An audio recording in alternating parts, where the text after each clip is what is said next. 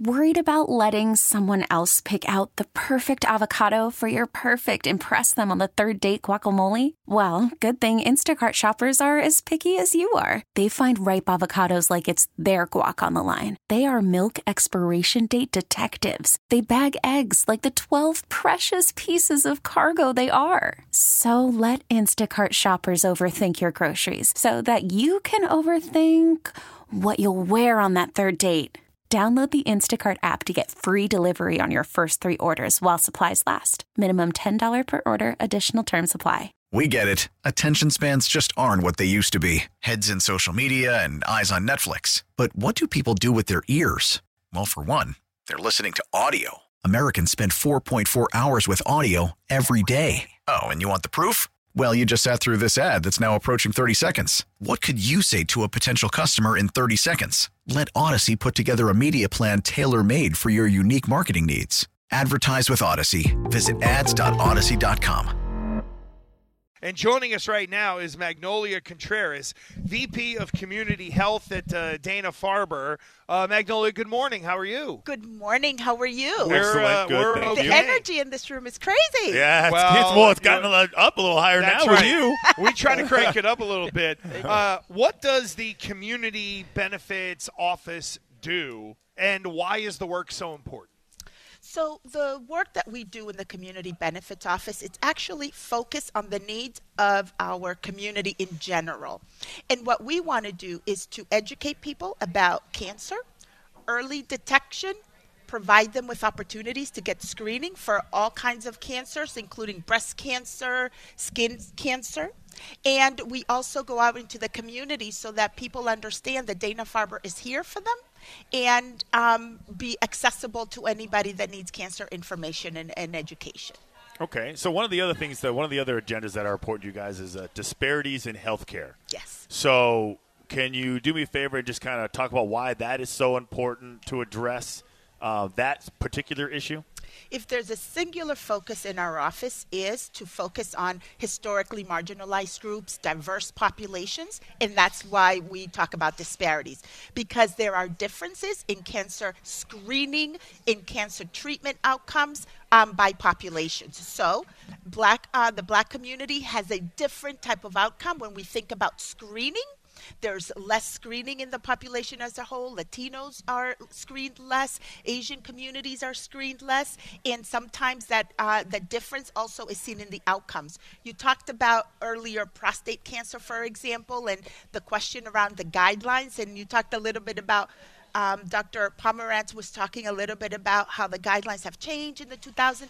That's the kind of education that we provide communities so that everybody understands when they need to be screened, why, and in particular, communities of color, because some things are a little different. And so we share with the community, what does screening mean for you if you're a man of color? What does screening mean for you if you're a woman of color? And how we need to think about educating people and letting them know when they need to talk to their doctor, because the screening guidelines are just that, a guideline, and we want people to have specific information about their own risk and being able to talk to their providers about that. So I know that there is money raised every year on the radio telethon. A lot of money gets raised. Whenever, how does that translate to the work that you're doing? This event is so important to the work that we do. I can't tell you enough. I thank everybody for always inviting us here and sharing the work that we do in our office, because part of this work allows us to provide services to patients who come from low socioeconomic backgrounds, people who don't really have the economic wherewithal to handle a cancer crisis or any medical crisis in that regard. So we try to help them by providing them with the resources they need. As you can imagine, knowing that you have a cancer is a jilting experience regardless, and to think about the economic impact. And so what we do with the funds raised here is think about those patients that need additional support, like transportation. Can you imagine having a cancer diagnosis and being in chemotherapy and not being able to go get your chemotherapy because you don't have a ride? Yeah. That's the work that this fundraiser does for us. It allows us to have resources so that we can develop a program to ensure that patients who need that service, that patients who meet the criteria of low socioeconomic status are able to get transportation, get to their appointments, and we try to prevent any no-show to any appointment at Dana-Farber.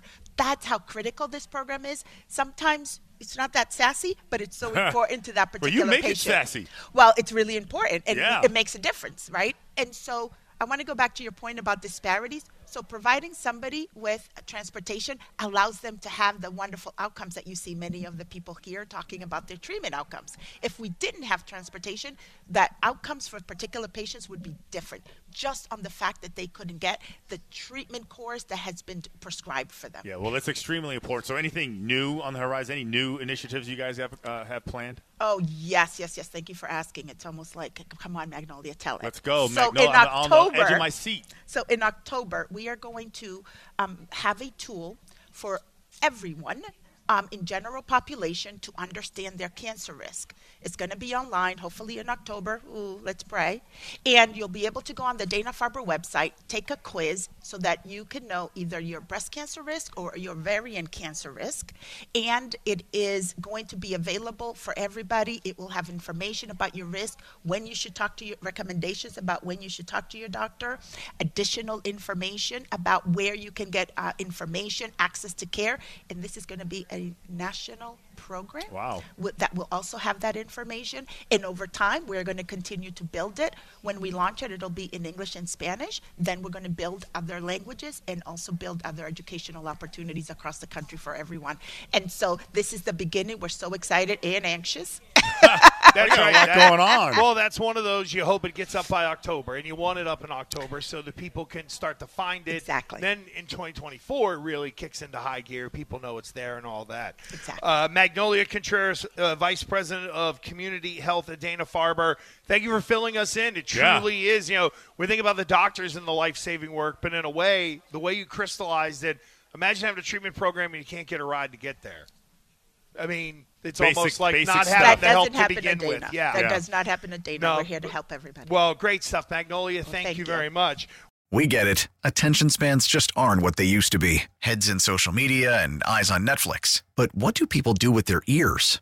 Well, for one, they're listening to audio. Americans spend 4.4 hours with audio every day. Oh, and you want the proof? Well, you just sat through this ad that's now approaching 30 seconds. What could you say to a potential customer in 30 seconds? Let Odyssey put together a media plan tailor-made for your unique marketing needs. Advertise with Odyssey. Visit ads.odyssey.com.